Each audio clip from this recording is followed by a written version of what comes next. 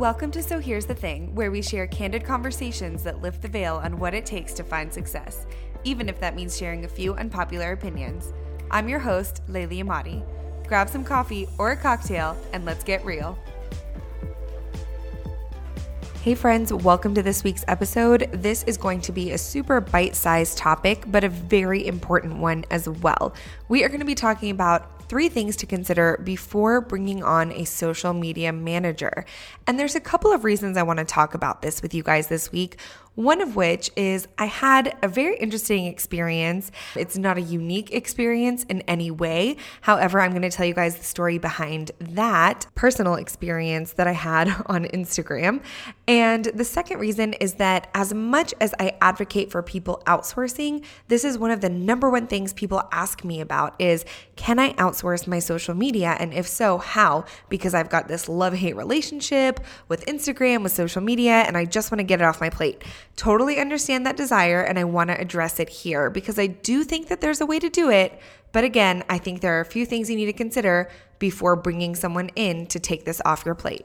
So let's go ahead and dive in. The first thing I want you to consider before bringing in a social media manager or whatever you want to call this person who's going to be basically handling your social media for you and your company. This sounds really obvious, but I want to point it out because a lot of times we hire professionals or people who claim to be professional and we just kind of throw our trust toward them. But I really want you to think about if you actually trust them and you're really clear in the parameters that you're wanting them to follow right off the bat. Do they have a reputable business, or is this kind of like their first shot at taking on a social media account and running with it? Those two things kind of require different levels of hands-on attention from you. If it's a reputable business who is a really big expert in social media, they might not need as much hand-holding. But if this is their first time trying something out for you, maybe they're a VA, maybe they're just your assistant and you're trying to give them a chance at trying their hand at your social media, that's going to require a little bit more hands-on attention. So being able to be really clear about if you actually trust the person that you're hiring on, or are you doing this kind of knowing that you're going to give it a little bit of a chance, but it's going to take a little bit more attention from you because you're not 100% sure if you trust these people or not. That leads me to the second thing you want to consider. You really want to remember that your name and that your face are still attached to every single post that goes out on social media. This is not your average to-do list item that you can just check off and move on from without checking in on the person who has taken it over. Again, I am a huge advocate for outsourcing. I do believe in growing your team and bringing team members on that can clear the clutter from your desk, from your to-do list, so that you can focus on the things that only you can do. But for me personally, I feel that only I can be the one that shows up on social media. I am the only person who I trust right now, and I'm not saying this will never change, but as of right now, I'm the only person that I fully trust to attach my name and face to words that go out into the internet, because once they are out there, my friends, you can never get them back. I sound like myself when I was teaching high school and talking to my high schoolers about this, but it's 100% true. Once something is put out there, it's really difficult to backtrack. And I'm going to tell you a little story right now about why I chose to talk about this week. So of course, aside from people asking me about this topic, recently I happened to stumble upon a quote of mine that was plagiarized and reposted on Instagram. Now, I am by no means somebody who sits here and thinks that I created every quote 100% uniquely. We have done episodes on stealing in the creative industry here on the podcast with The Legal Page, with Natalie Frank, with Don Richardson of Tech Savvy Creative. We've had that conversation, and we've kind of come to the realization of knowing that we are not, inventing the wheel here. People are really just kind of taking ideas, running with them, putting their own personal spin on them. So I'm going to put that out there just kind of as a preface to this story. However, in this situation, I found the post that was plagiarized because they also copy and pasted my hashtag list, including hashtags that are particularly created for my products.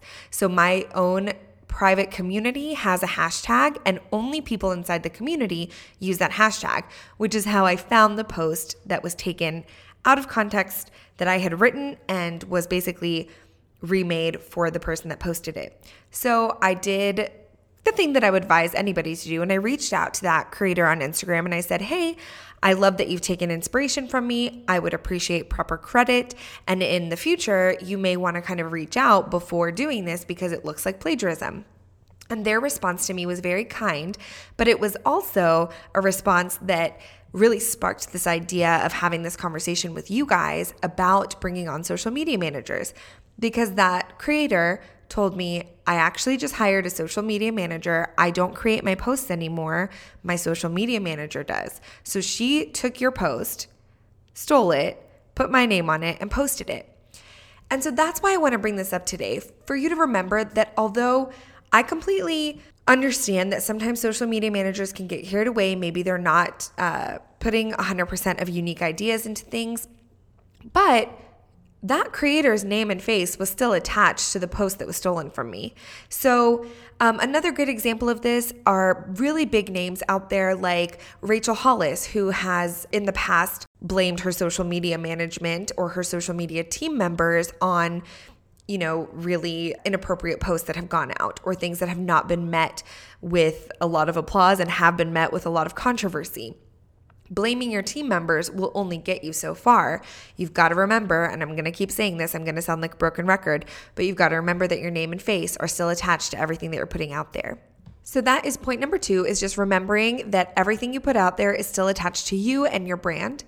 And the third thing I want you to consider before bringing in a social media manager is actually more of an action item.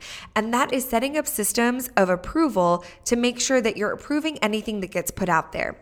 This kind of goes hand in hand with point number 2, in that you're really going to want to take a proactive approach to adding somebody in to help you with social media. So an example of this would be creating an Asana board or a Trello board where your social media manager can plan the posts ahead of time, and maybe once every few weeks, you can go in and approve the posts that are being made and posted with your name and face attached to them.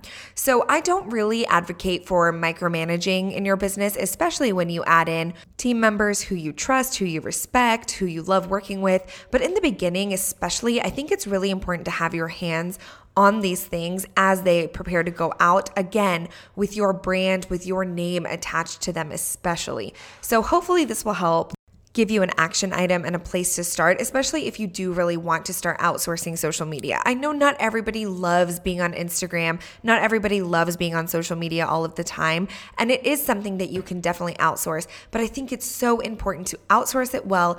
And at the end of the day, to make sure that you're really, and this is probably my unpopular opinion, that you're really prepared to take responsibility for anything that goes out under your brand. So whether it's you pressing post or a social media manager pressing post, it all kind of does fall on you. So I hope this helps, and I will see you guys on the next episode. For show notes and resources mentioned on today's episode, head to sohere'sthethingpodcast.com. And if you're enjoying the podcast, I'd love to read your review in iTunes. Thanks so much for listening, and I'll catch you in the next episode.